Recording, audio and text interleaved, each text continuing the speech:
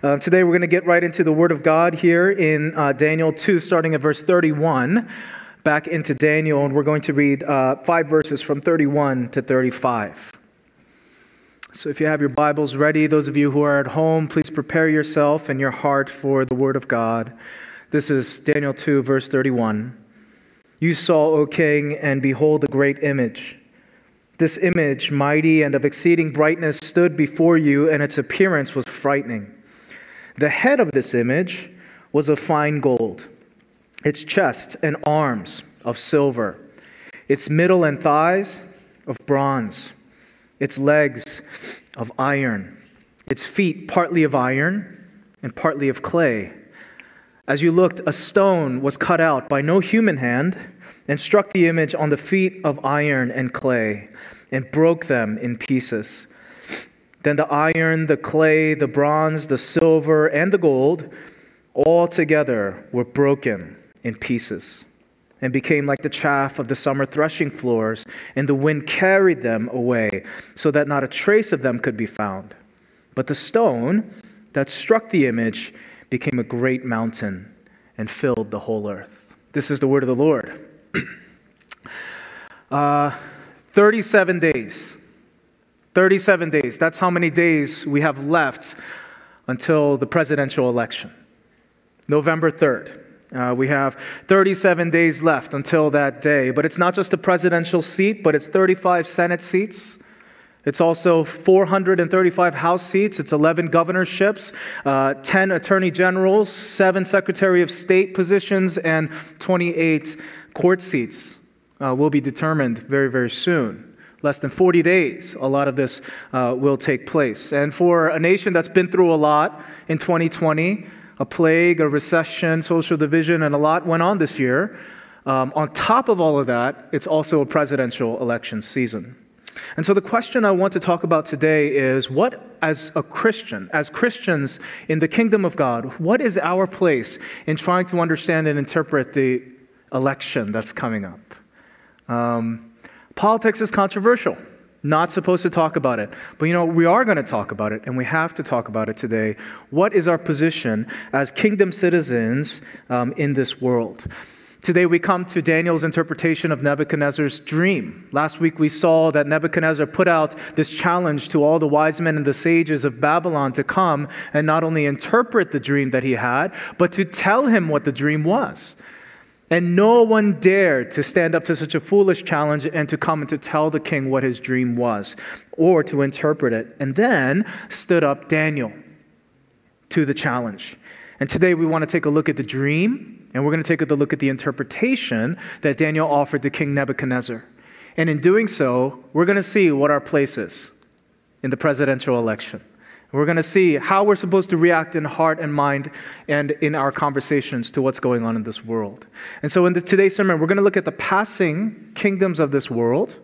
We're going to look at the passing kingdoms of this world. We're going to look at the everlasting kingdom of Jesus Christ. And then we're going to see how the everlasting kingdom affects the way that we as kingdom citizens should live in a passing kingdom.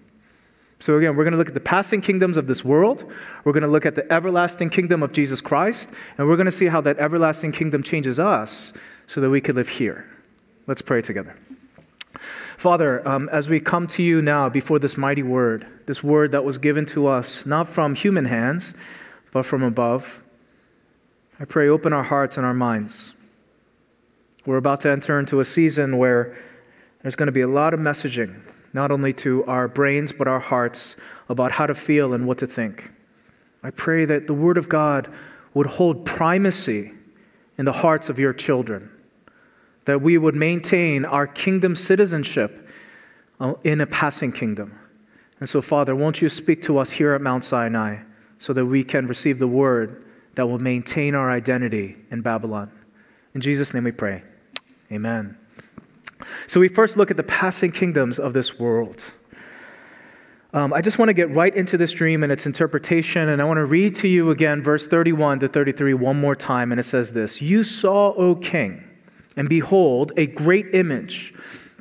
This image, mighty and of exceeding brightness, stood before you, and its appearance was frightening.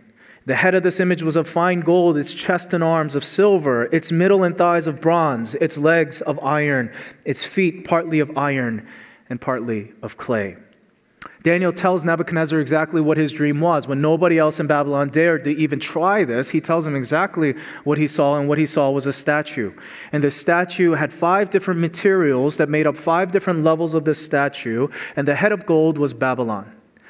And then from there on, you have all these different materials making up the different levels of this statue, and Daniel is telling Nebuchadnezzar that this dream is about all the kingdoms that will come after him. Now, I don't want to speak too strongly about interpreting each one of these kingdoms, but it is very hard to ignore the accuracy of this interpretation. Very difficult to ignore the historical accuracy of this interpretation, because when you look at the history of the kingdoms that came after Nebuchadnezzar's Babylon, it's right on point.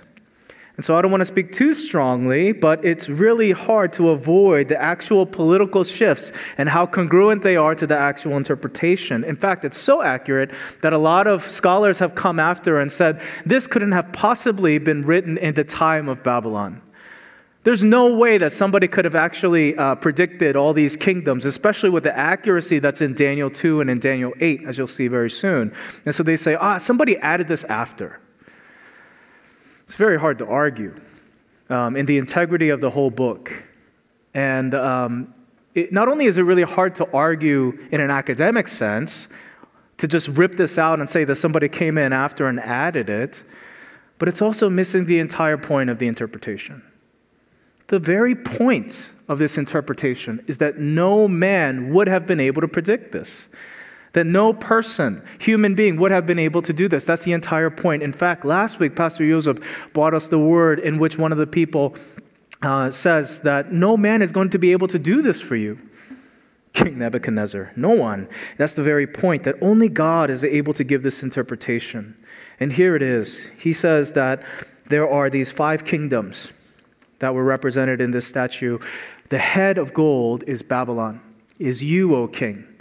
And then after that, it says that the silver level of the statue, and if you look at the historical data, the history of the kingdoms in the ancient Near East, you see that the silver most likely represents Persia. The Persian kingdom, which comes after with King Cyrus coming in to take over the lands that King Nebuchadnezzar used to rule as this mighty king. And then King Cyrus is going to come with an army that no one has ever seen an army like this. No one could have even imagined that there could be an army this big, and King Cyrus would assemble an army that would crush Nebuchadnezzar. Not only that, you see the 2 arms of the silver part of the statue. There were 2 arms of this Persian kingdom. There were the Persians and the Medes, and they would come after that. The next part of the statue after Persia is the Bronze Kingdom, and the Bronze Kingdom refers to Greece. Most likely refers to Greece here. And the Greek kingdom, which the empire lasted almost 200 years. And if you go to Daniel 8, there's a verse that I want to read you, 2 verses I want to read you in Daniel 8. In Daniel 8, Daniel talks about Greece and the coming king of Greece who would be triumphant. And Daniel talks about a kingdom that would be spread out. Let me read you from Daniel 8. Verses 21 and 22. This is what Daniel says. He says, "And the goat is the king of Greece, and the great horn between his eyes is the first king. As for the horn that was broken, in the place of which 4 others arose, 4 kingdoms shall arise from his nation, but not with his power." He's talking about Greece and the king of Greece who is to come. And I don't know if you remember from maybe you learned it in middle school, maybe you learned it in high school when you learned European history, and you learned that Alexander the Great comes as this mighty conqueror, and Alexander the Great comes and conquers, but he never had a successor, someone who could be as great as he was, even though he was only in his 20s, but his kingdom would be divided among his 4 generals. And so you have the Ptolemaic kingdom, you have the Seleucid kingdom, you have the Pergamonian kingdom, and you have the Macedonian kingdom. I don't know if you remember from your classes, but Daniel says there's coming a king of Greece who will have a mighty horn of power, but it will be divided into 4 kingdoms. And here in the bronze portion of the statue, he's talking about the Greek kingdom that is to come. Now you understand why scholars say somebody must have added these things afterwards. It's portrayed with incredible accuracy. And then after that is the Iron Kingdom, the strongest of all the metals inside of this statue. And this strong, mighty nation would be the Roman Empire. No empire like it before, the strongest of all. Let me read you verse 40. It says, "There shall be a fourth kingdom strong as iron, because iron breaks to pieces and shatters all things. And like iron that crushes, it shall break and crush all these." There would be a crushing nation, and the Roman Empire ruled more than 300 years, and everybody who lived in the Roman Empire could not believe that the Roman Empire would ever end. They called it the Eternal City. All roads led to Rome, and they thought it was the Eternal City because what nation could possibly defeat Rome, and what nation, what power could be greater than Rome? So they called it, this is the Eternal City. Well, it wasn't exactly eternal, but it was the strongest of all the nations. There was the iron portion of the statue. And then once you get to the feet, this is probably a kingdom we haven't seen yet, because ever since Rome, we have not seen a worldwide kingdom like that. And we probably don't know exactly what this last kingdom is. This is the dream that Nebuchadnezzar had, and Daniel portrays it back to Nebuchadnezzar with incredible accuracy. Now the question is, what are we supposed to do with this interpretation? What's the usefulness for us? Now the mistake would be to try to interpret what the next kingdom is, and a lot of people have done that. Spend a lot of time trying to figure out what the feet of clay are. What's the next kingdom that is to come? But brothers and sisters, if that's what we become obsessed with, and you need to learn this as we continue through Daniel, and eventually in the future, we're going to go through Revelation. One of the things that's very, very important when it comes to biblical interpretation, one of the keys to biblical interpretation is to ask, what relevance did it have for the people who received the passage in that time? What relevance and significance did it have for the people who got the message for the first time? That's a very, very important interpretive key that we must learn.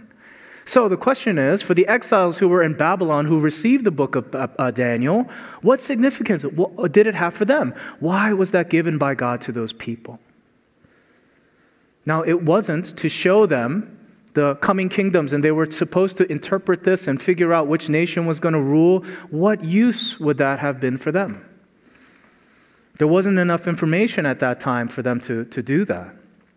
But the key here is this, that even though this was a dream and a vision given to Nebuchadnezzar, this vision is eventually given to the exiles of Babylon to show them a vision of hope. A vision of hope in the midst of this fiery kingdom that they were living in. Because what he shows them in this vision is that a stone is cut out from not human hands, from eternal hands, and that all of these kingdoms, as impressive and as intimidating as this statue looks, this statue will be absolutely obliterated by this stone. And it's supposed to give the people who are living in exile hope that even though their homes were taken away, even though Nebuchadnezzar looks like an invincible king, and Babylon seems like a terrible, fiery, eternal city, that God was behind it, and that all these kingdoms would be destroyed, and that they were not supposed to despair, because every kingdom is set up by God, and every kingdom would be struck down by God eventually. That was the message that they were supposed to receive, and they were supposed to hear, do not despair. No kingdom is eternal, and your eternal King of Kings is sovereign over them, and he will make sure that every king that rises and every kingdom that rises will also fall. You see, Nebuchadnezzar here is this mighty, powerful, invincible king, but he is relegated to being a spectator to this vision.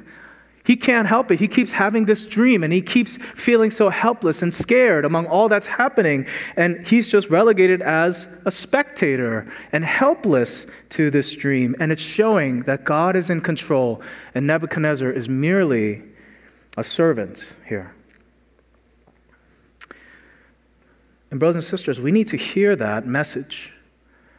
God says, I am behind all of it. I am the sovereign King of Kings. Do not tremble before Nebuchadnezzar. And do not tremble before all these other nations that are about to come. When King Cyrus comes, it's going to be a scary moment for everyone. But God is saying, do not fear. When Alexander the Great comes, it's going to be crazy just how powerful and mighty and successful he is. He's saying, do not tremble before Alexander the Great. As Caesar comes in with the Roman Empire, people are going to say, there's no nation that can ever destroy this nation. Now, what's left of every one of these nations? Ruins. If you go on vacation today to Europe, what do you see? You see so many attempts and so much money spent on trying to tape up the ruins of these kingdoms. Why? Because it's like dust. Like it says here, it's like chaff, and it's being destroyed and it's being turned into dust. And, when you go on vacation, you can't even see all of the things that you want to see without all the construction that's going on, right? You go to the Colosseum and there's construction. And you go to the Parthenon in Athens and there's construction. And you're like, man, can't they just leave it alone? I just want to take pictures without like cranes and construction site all around. No, they can't. You know why? Because it's like chaff. All the kingdoms of this world is like chaff. It's like dust that's always constantly being blown away because it's temporal.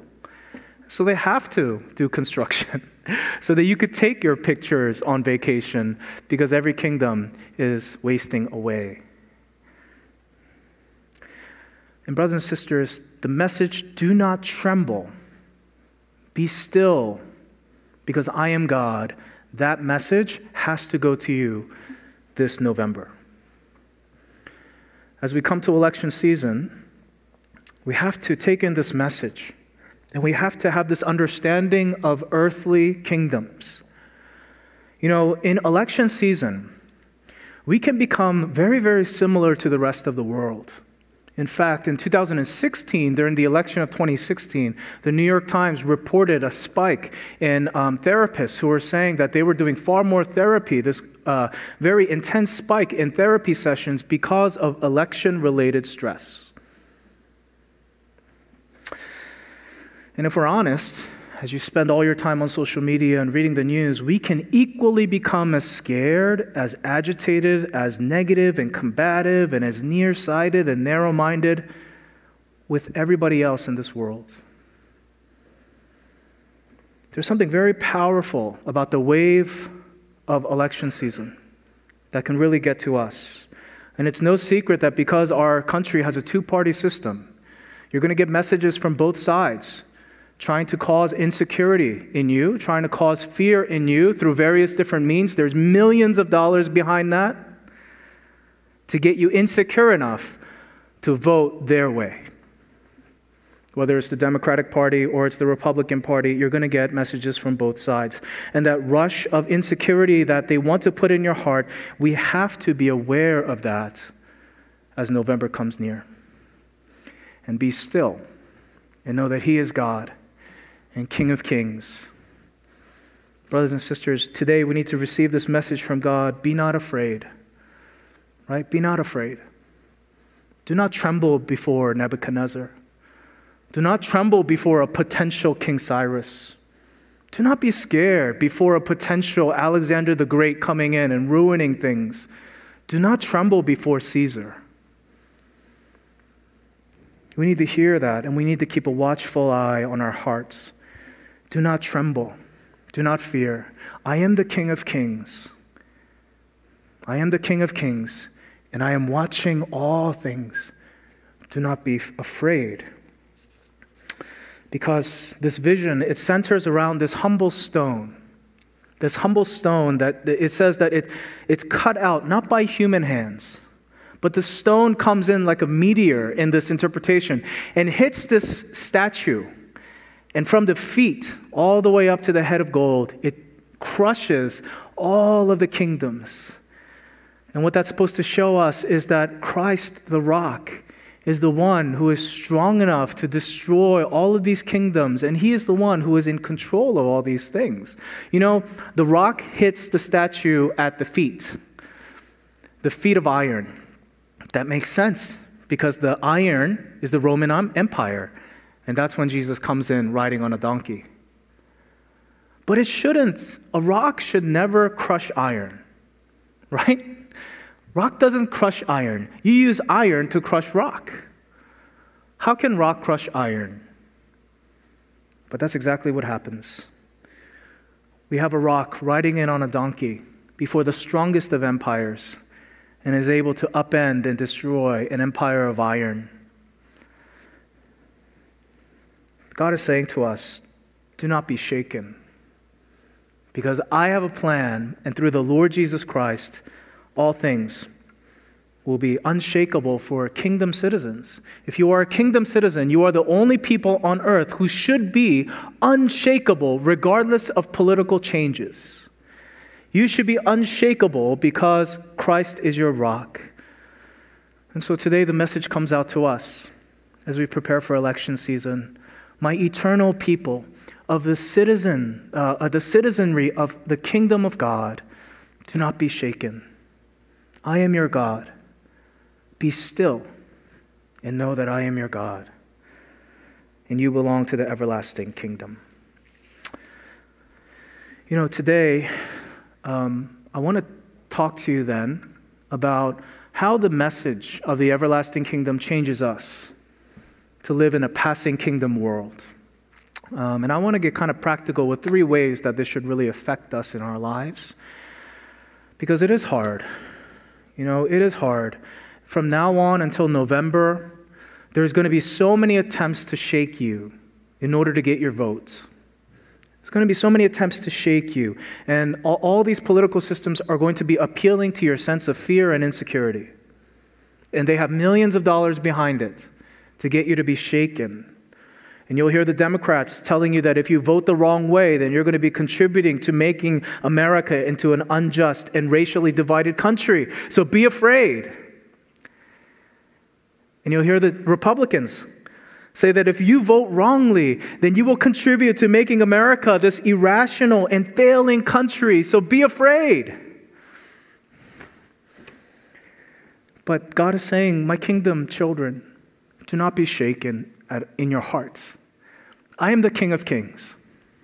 No matter who the next president is, no matter how many seats any party holds in the House, Babylon is not your king, ultimately. But the thing is, we need to be involved in Babylon. In fact, Jeremiah says, seek the peace of the city. You must be engaged in passing kingdoms, even though your heart is separated. So how do we do that? How can we be engaged in the passing kingdom? And how can we be involved in the political conversation and still be set apart from the political conversation in our hearts? That's the challenge for all of us, isn't it? How can we be living in this passing kingdom and yet have our hearts sit on the everlasting kingdom? What you see here is Daniel is engaged. You see, the conclusion to, we're part of the everlasting kingdom, it shouldn't make you think that means that I'm just not going to engage at all. What do you see Daniel doing? Daniel is putting himself in the center of political conversation by being inside of the king's court and offering this interpretation to the king himself, getting involved, and yet he's wholly different than anybody else in Babylon. How can we become like that? There are 3 things I want to say to help us to be engaged in such a way where we can be citizens of the everlasting kingdom, but engaged in the passing kingdom. The everlasting kingdom, it should affect us in 3 ways. Number 1, it should affect us at the level of the heart.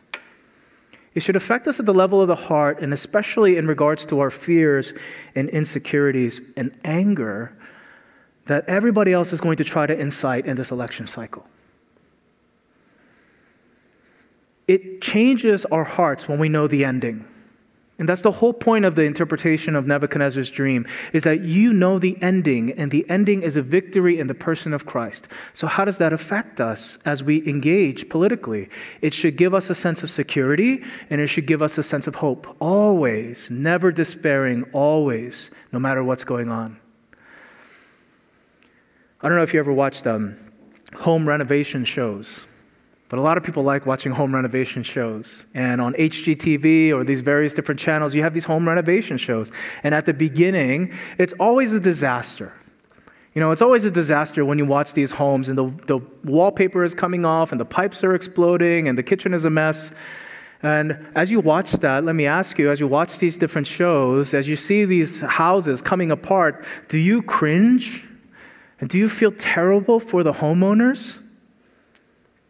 Not really, right? Yeah, I mean, it's bad. If it happened in your house, it would be really bad. But you don't feel that bad for them. And we all know why. Because it's a home renovation show. And you know, at the end of the show, if you wait like 16 more minutes, then they're going to have a beautiful home. And they're going to have a gorgeous home. And so, yeah, it's bad, but, you know, in your heart, you're not really despairing for them because you know exactly what's going to happen. What difference does it make that we know that there's an everlasting kingdom? You know, as we engage in the issues of this world, we should have a settled hope in our hearts that even as we mourn and even as we engage the various things that's happening, we need to have a rock-steady hope in the everlasting kingdom. You know, some of us really mourned this week because of what happened as a conclusion and the decision that came out on Breonna Taylor's case. Many of us mourned because you did not feel like justice was served. Others may be mourning very different things. You may be mourning all the police officers who have nothing to do with murder, who have nothing to do with injustice, and yet are being shot. And they haven't done anything wrong.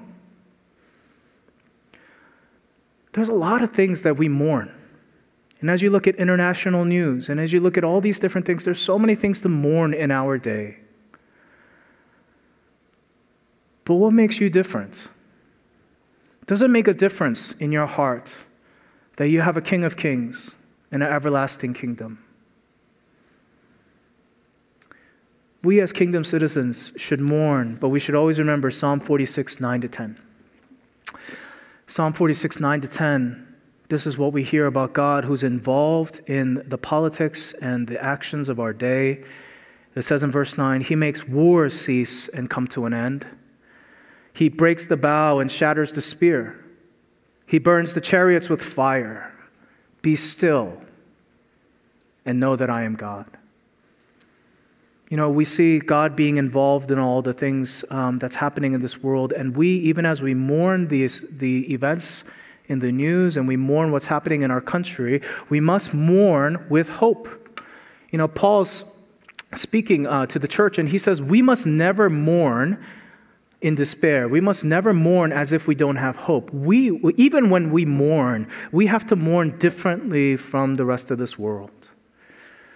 At the level of the heart, the everlasting kingdom should affect us as we engage in the events of our world. Secondly, it should also affect us not only in the heart, but at the level of identity. The everlasting kingdom has to be the center of our identity. You know, one of the things that has been happening the past decade is the kind of coming of something called identity politics, which I don't know if you've ever heard of identity politics, but it's a very different kind of conversation than what politics used to be. You see, identity politics, instead of talking about the issues, instead of arguing about issues, you're arguing more about identity. Meaning the conversations are not just about what is right, but who is right. Not about what the answers to the issues are, but which group is the winning group? Which group is the right group?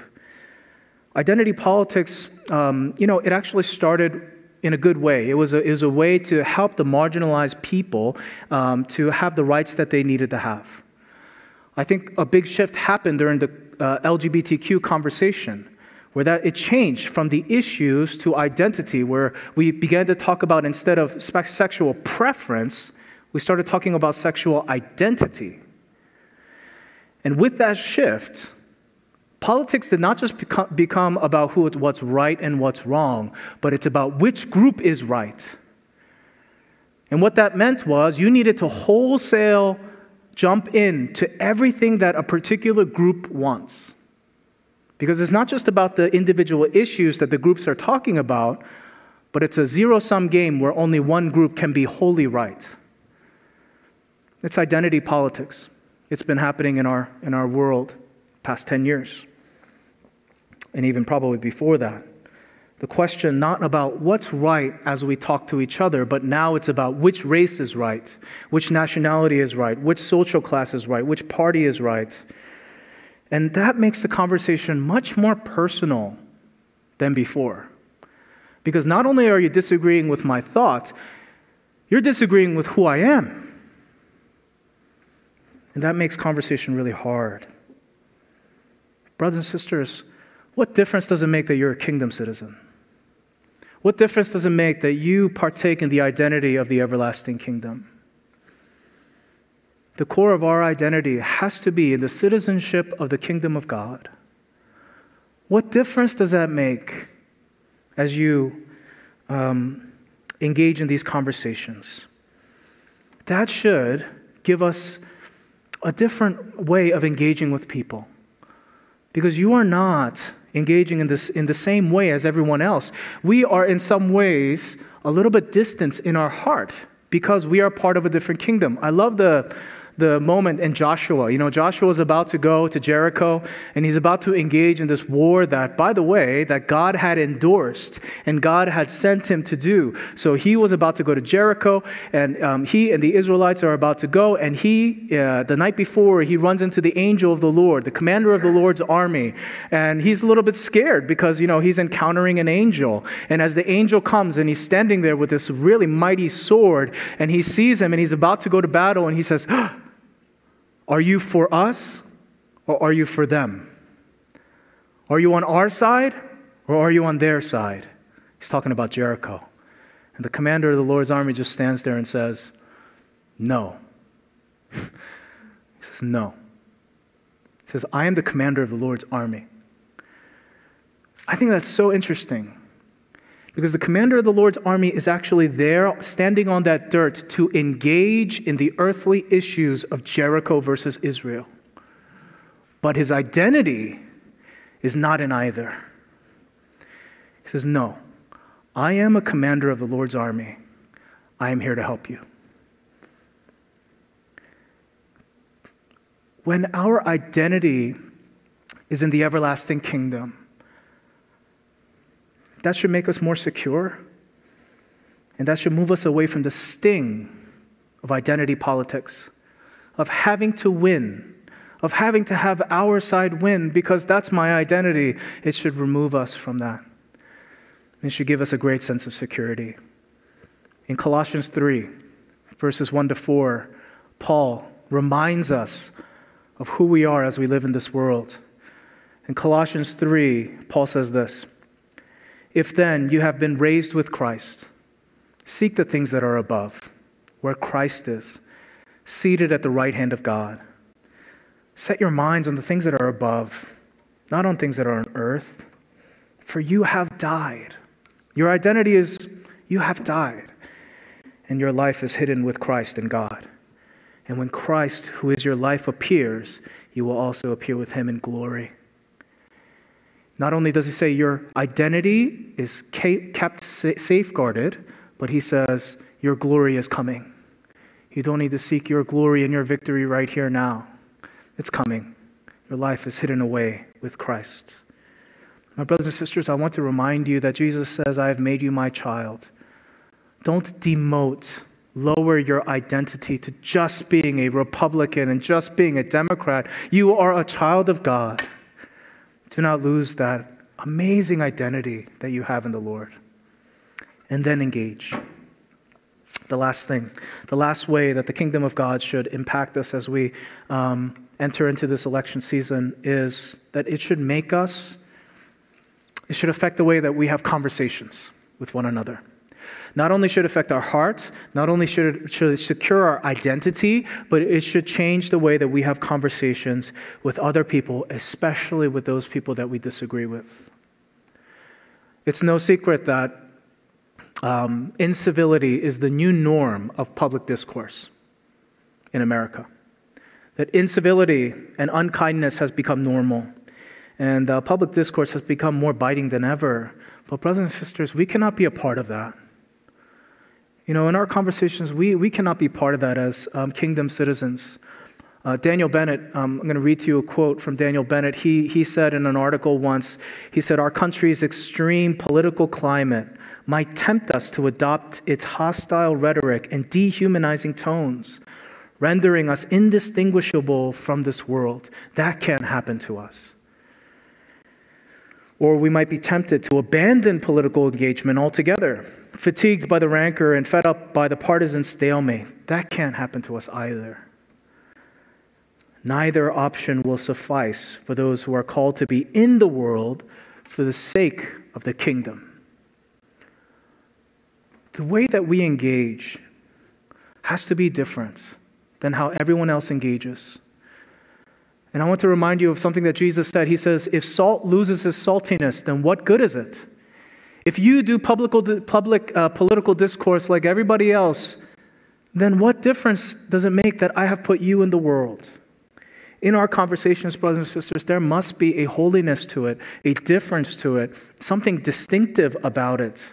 And we can speak with grace and humility in all of our public discourse when it comes to politics.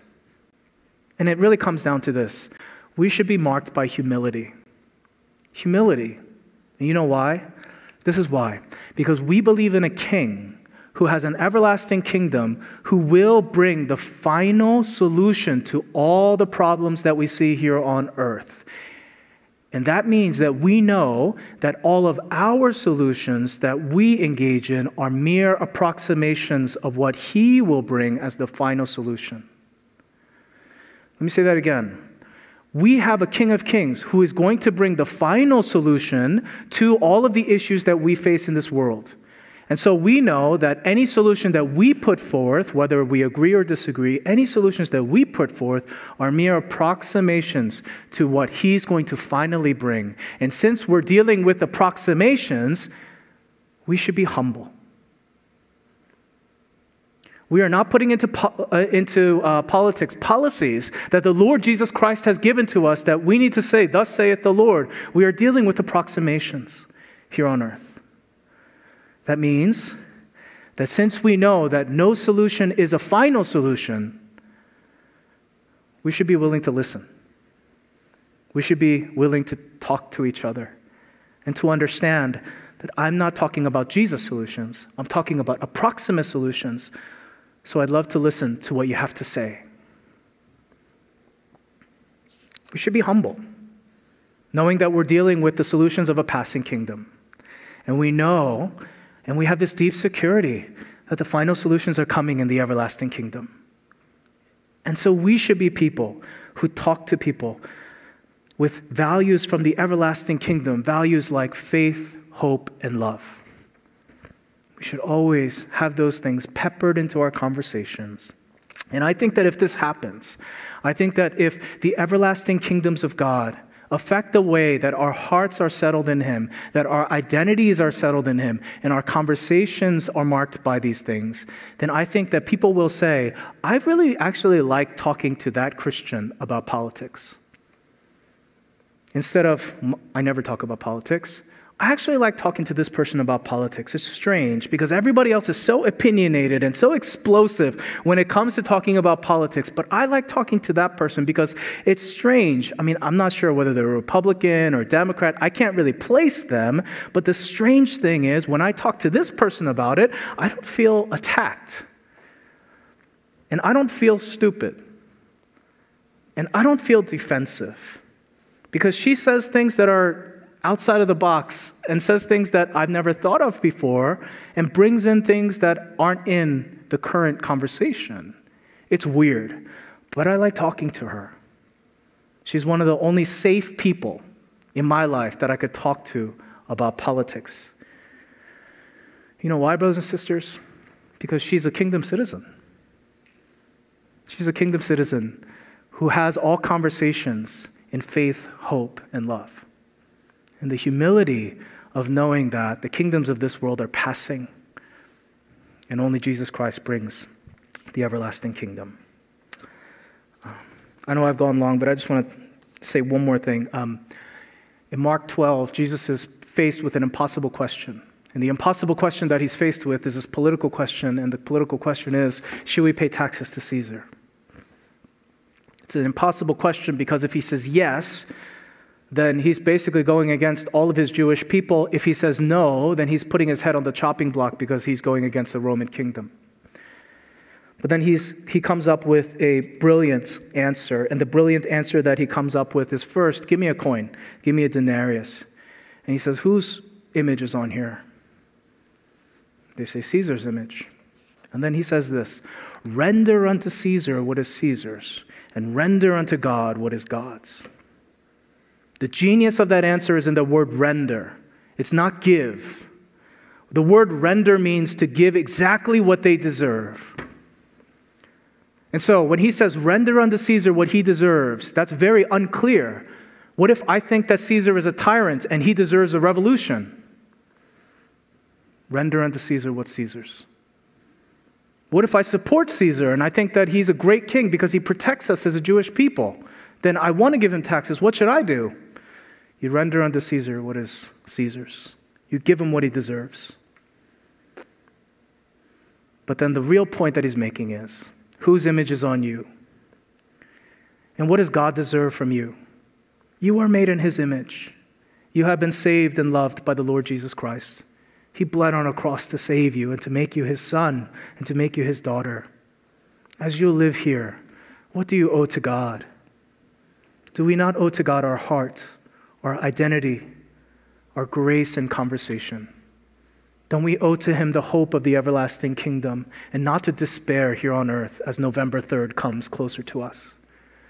Don't we owe to him our worship and our devotion? Render unto God what is God's. And as we come to this season, I just want to encourage you, as I invite the worship team back up to come and close us, set your hearts and minds on the things that are above. You don't have to despair like everybody else, because the rock is coming, who will bring victory. And so let's all go to him in prayer. And I want to just speak to the fear and insecurity that may be inside of you, some of the anger that may be inside of you. My brothers and sisters, be still, my soul. Be still, my soul. The Lord is on your side. Be still and know that I am God. His kingdom will have no end, and his kingdom will be just. So let's set our hopes on him, and let's set our faith on him. Let me give you a minute to pray before we respond with the song.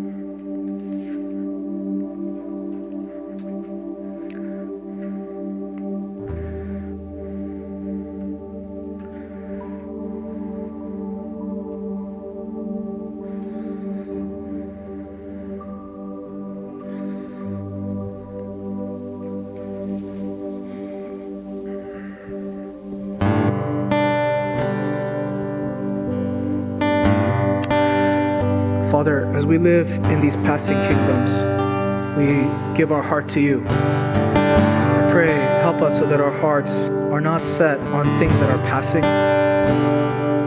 Help our hearts to not be proud and be settled in things that are of this earth. This earth is like chaff and will one day pass away.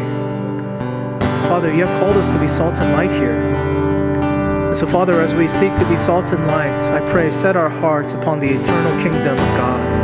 I pray, help us to be one of the safest, most encouraging, and humble people to talk to about politics, because our hearts are not really set here. We desire to love and to encourage and to help and heal, but we have a kingdom that we're waiting on. And so, Father, change our hearts. I pray if there are brothers and sisters in our congregation who are scared, who are anxious, who are angry, who are impatient, Father, I pray today, minister to their heart and remind them, be still and know that I am God. So, Father, our hope is set upon you, and so we worship you. In Jesus' name we pray. Amen. Let's all respond to him with a song together.